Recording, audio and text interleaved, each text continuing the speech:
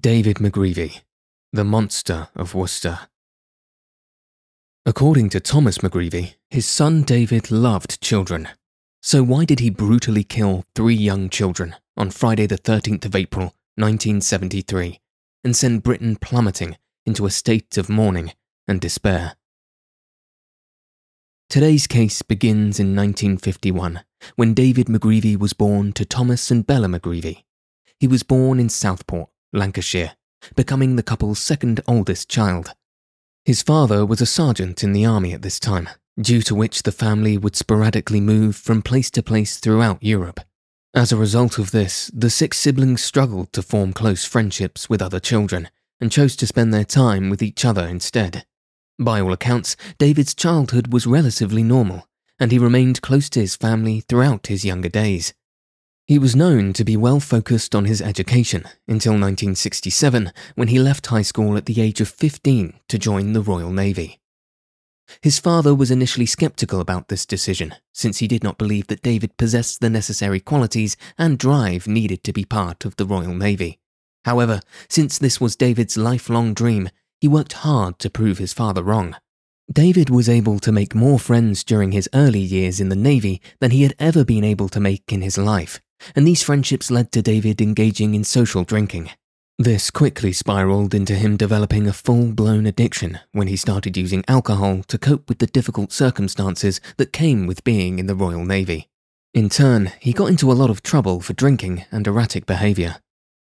By the age of 19, David had already received warnings for his alcoholism, pranking other sailors, and being involved in fights when drunk. One night, he broke into an office whilst working alone on watch. He noticed a book on the table and began to absent-mindedly flick through its pages whilst inside the office. He was severely intoxicated at the time and grew concerned when he noticed his name in the book, because he thought his name being in the book meant he was going to be fired or demoted. He put the book in the bin, not thinking clearly as a result of the drink he'd consumed that evening. He then lit the bin on fire and stood there watching as the flames grew out of control. When he realised the manuscript had been ruined, he sought assistance. When questioned, David claimed he had no idea how the fire started and that he had simply witnessed it while on duty. However, he quickly modified his statement, claiming that he had broken into the office, but that the fire started when he dropped a cigarette from his mouth, thus pleading innocence. He was court-martialed, and while he was found not guilty of arson, he was found guilty of negligence. He was sentenced to a 90-day suspension and ordered to submit a psychological evaluation. The outcome of this evaluation has never been made public. Shortly after this incident, David was introduced to Mary, who was the sister of one of his colleagues. David and Mary started writing letters to each other in January of 1971. Over the course of 4 months, the couple would write at least 2 letters per week, and, before long, their letters took a romantic turn. David and Mary met for the first time after 4 months of writing. The following weekend, the two went to a social function together, and it was there that David proposed to Mary. She said yes immediately. David's parents did not approve of his relationship, despite the fact that he was happy and in love. David was dismissed from the Navy later that year, and in August he travelled to his parents' house in Worcestershire. With the rest of his life looking bleak, David concentrated on this one source of hope, his fiancée, Mary. Despite being made unemployed and impoverished, he began to fantasize about having a large, conventional, expensive wedding. David and Mary had intended to tie the knot that Christmas, but the wedding didn't go ahead as they were now both unemployed and couldn't afford to marry. They remained together until the following year, when Mary ended the relationship on New Year's Eve, claiming that David was more in love with her than she was with him, and that his constant drinking made him unattractive to her. David tried to improve his life, even though the unexpected separation weighed on him, and he found work as a cook and a labourer, but ultimately he was fired from both jobs. As a result, David spent most of his time at his parents' house, drinking, and soon lost all desire to work. After a while, his parents had had enough of their 20-year-old son not carrying his weight in the house or paying rent, and they decided he needed to move out. David moved from place to place for a couple of weeks and stayed in several hostels before contacting a friend from high school, Clive Ralph. Clive married Elise, who was another former classmate of David's.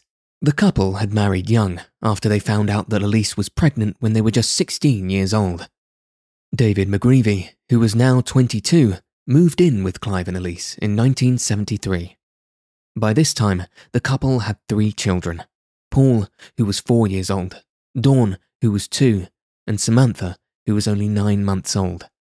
He paid the couple £6 a week in rent and would occasionally assist in the preparation of Sunday dinner. Clive and Elise worked long hours to provide a good life for their children. Elise worked as a barmaid, while Clive worked long hours as a lorry driver, and sometimes, when they were both working, David would be entrusted with caring for the 3 children. Neighbours said that David seemed well educated, but that he had a dark side when he drank. When David drank, he became rude and leery, but he never hurt anyone, and many people simply learned to avoid him when he was intoxicated. However, according to the people who had seen him with the Ralph children, David really seemed to love spending time with the kids and was described to almost be like a second father to them. He was always doing things for the kids, helping them out, and he had even told Elise that she was being too tough with them on one occasion. Since he worked day shifts, the couple decided that David would get the kids bathed, ready for bed, and give Samantha a bottle before bed while Elise and Clive were at work. Things seemed to be going quite well for everyone involved. This seemingly perfect arrangement came to a screeching halt when David went to the Vauxhall pub on Friday the 13th of April 1973 and drank himself to intoxication. It was later reported that he had had between 5 and 7 pints that evening. He got into an argument with another man in the pub after David put his cigarette in his beer and he was asked to leave. David then returned to the Ralph residence to look after the 3 children. Meanwhile, Clive was on his way to the Punch Bowl Tavern to pick up Elise at the end of her shift. Clive would frequently assist Elise in closing the tavern for the night, and this night was no exception. They decided to have 1 drink before heading home shortly before midnight. When they arrived home, they could see police cars parked outside their house. Understandably, they were worried. What had happened within the walls of the Ralph residence? The couple were led to the local police station, where they were informed that their children had been murdered. Elise grew so hysterical that she had to be sedated by a doctor present at the station. Later, she stated in an interview, "This is when they told us that there had been a murder, that there was an investigation going on, and that's as far as I can really remember properly, because there was a doctor there at the time, because I went hysterical, which you would, and he gave me an injection, and I never ever went back to the house. I wasn't allowed because I was screaming, saying that I wanted to go and see my children, and they said we couldn't do that. I wasn't allowed to go to the mortuary."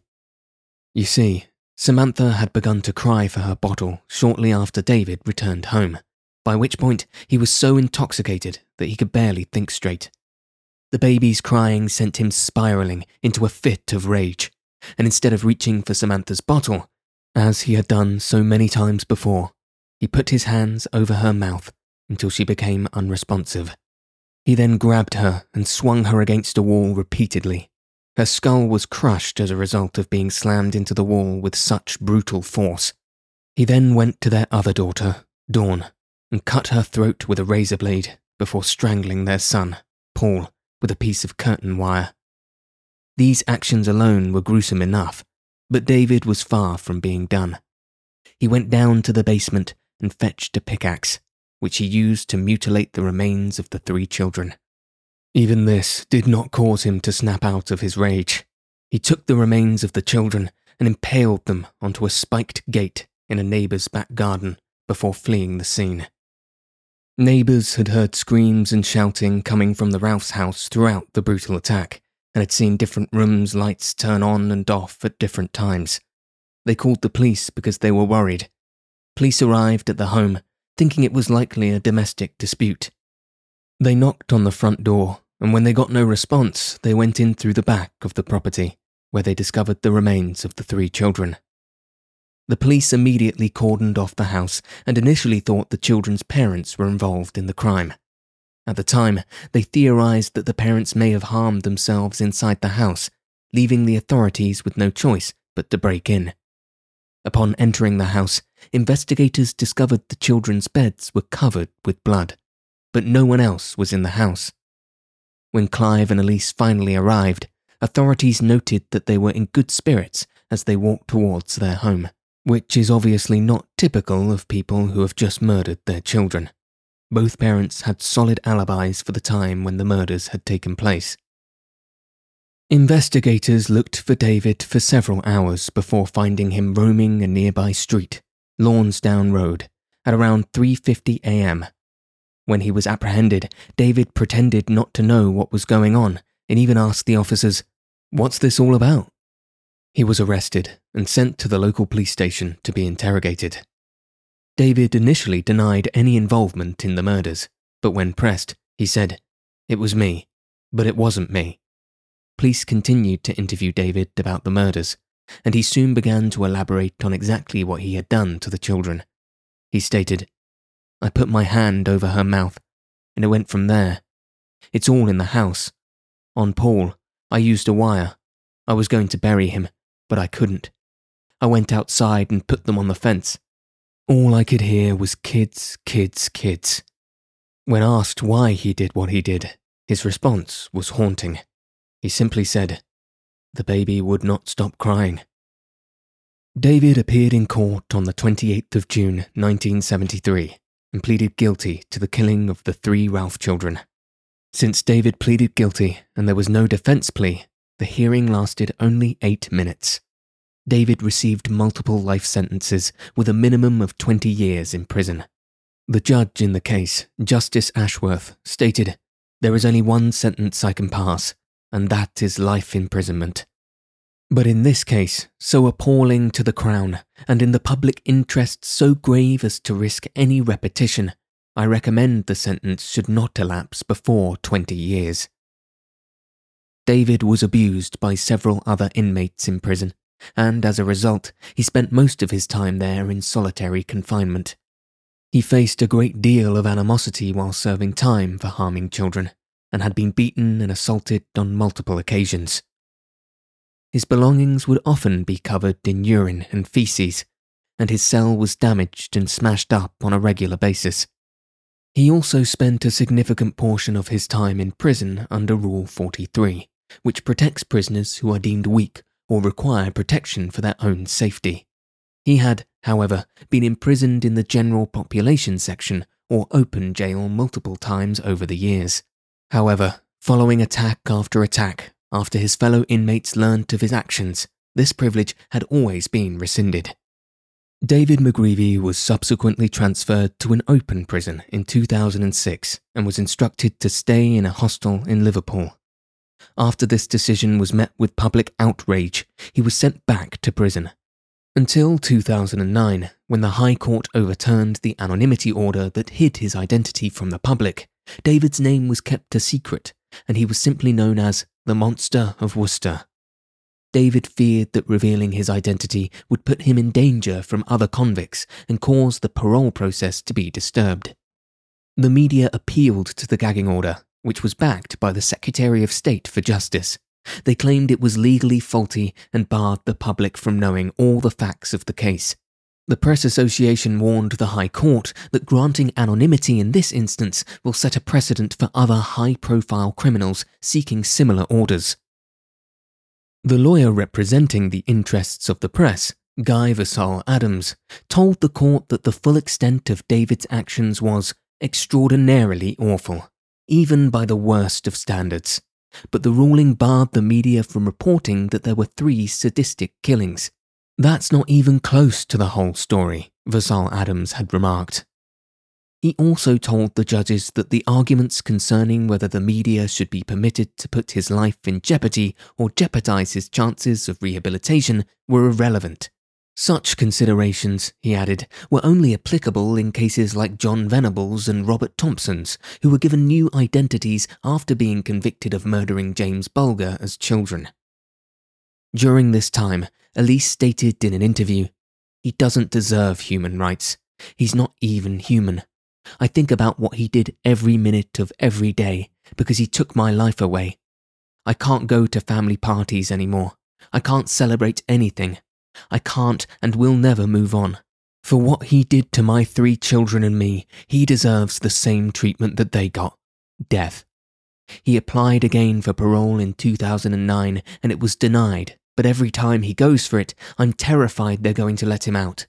I won't find peace until he's dead and I am laid to rest with my babies."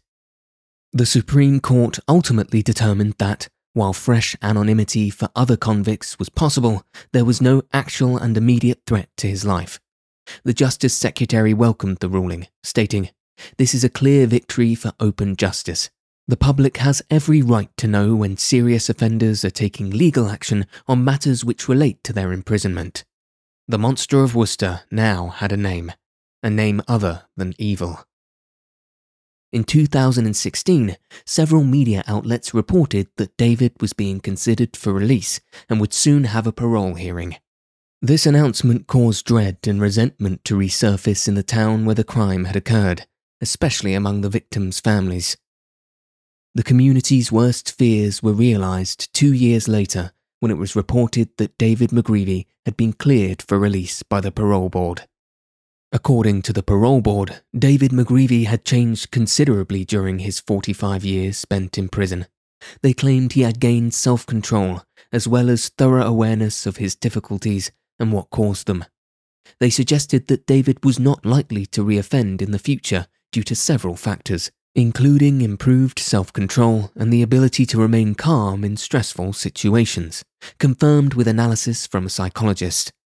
They also discovered that he had demonstrated the tendency to be docile and cooperative with authority, in addition to forming a protective network of supportive friends within the community. David was released from prison in 2019 under tight restrictions. These included a strict curfew and a geotag, as well as a ban from Worcester and the area where Elise Ralph resided. Elise was understandably upset by David's release and stated, "They said he was going in for life and then they changed it to a minimum of 20 years. But he hasn't done 60 years. He took 3 lives, not just 1 or 2, 3. The exclusion zones imposed on him give me a bit of peace of mind, but it is still not fair he has been released after what he has done. There's other prisoners that haven't done half as bad as what he did to my children, and they haven't been put up for parole. So what has made him able to get parole? It is impossible to pin down a motive for these heinous murders. Everyone who knew David McGreavy said that he adored children. Even the victim's mother, Elise Ralph herself, couldn't fathom why David had committed such a brutal act, recalling how he loved to bounce the children up and down on his knee and would spend hours playing with them. Yes, David McGreavy killed the Ralph children, but the reason for his actions have remained a mystery, even, it seems, to David himself.